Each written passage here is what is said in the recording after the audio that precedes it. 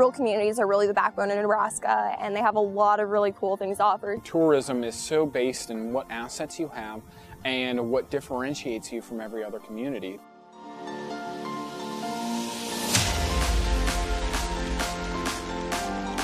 I think especially in Nebraska, people don't want to visit other rural communities because they think there's nothing to do, or they come from rural communities so they think they've already seen the rural community and they want to go somewhere bigger with more people and maybe a little bit more to offer them, where that's not true.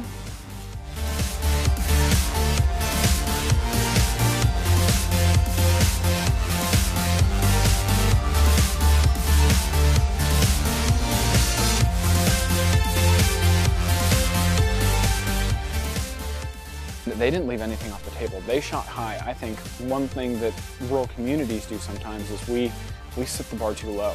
They went and made calls to people that I wouldn't have even fathomed.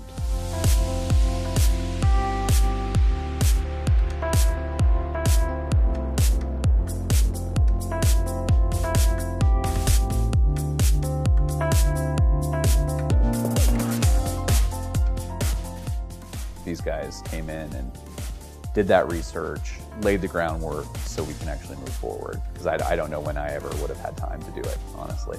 We bring it to the forefront that there are all these things that you can do, and trying to get the people in power and the people who have major influence to take action. Tourism in the future, I think that people are going to be expecting more and more of those bespoke or specialized experiences. They'll really want to be immersed in a setting. So as soon as we hone in on what makes us special and encourage people to discover so much more about our state than what they're going to learn in their typical history books, that's what gives you even more appreciation and understanding about what rural America is all about. What I would be more interested in doing long term is figuring out some sort of app that notifies people about a particular historical site and why it should be of interest to them to explore further. Visiting rural communities in particular is exploring Nebraska in so many different ways and at so many different levels. People should definitely be interested in visiting rural communities because of all the cool little quaint things they have to offer.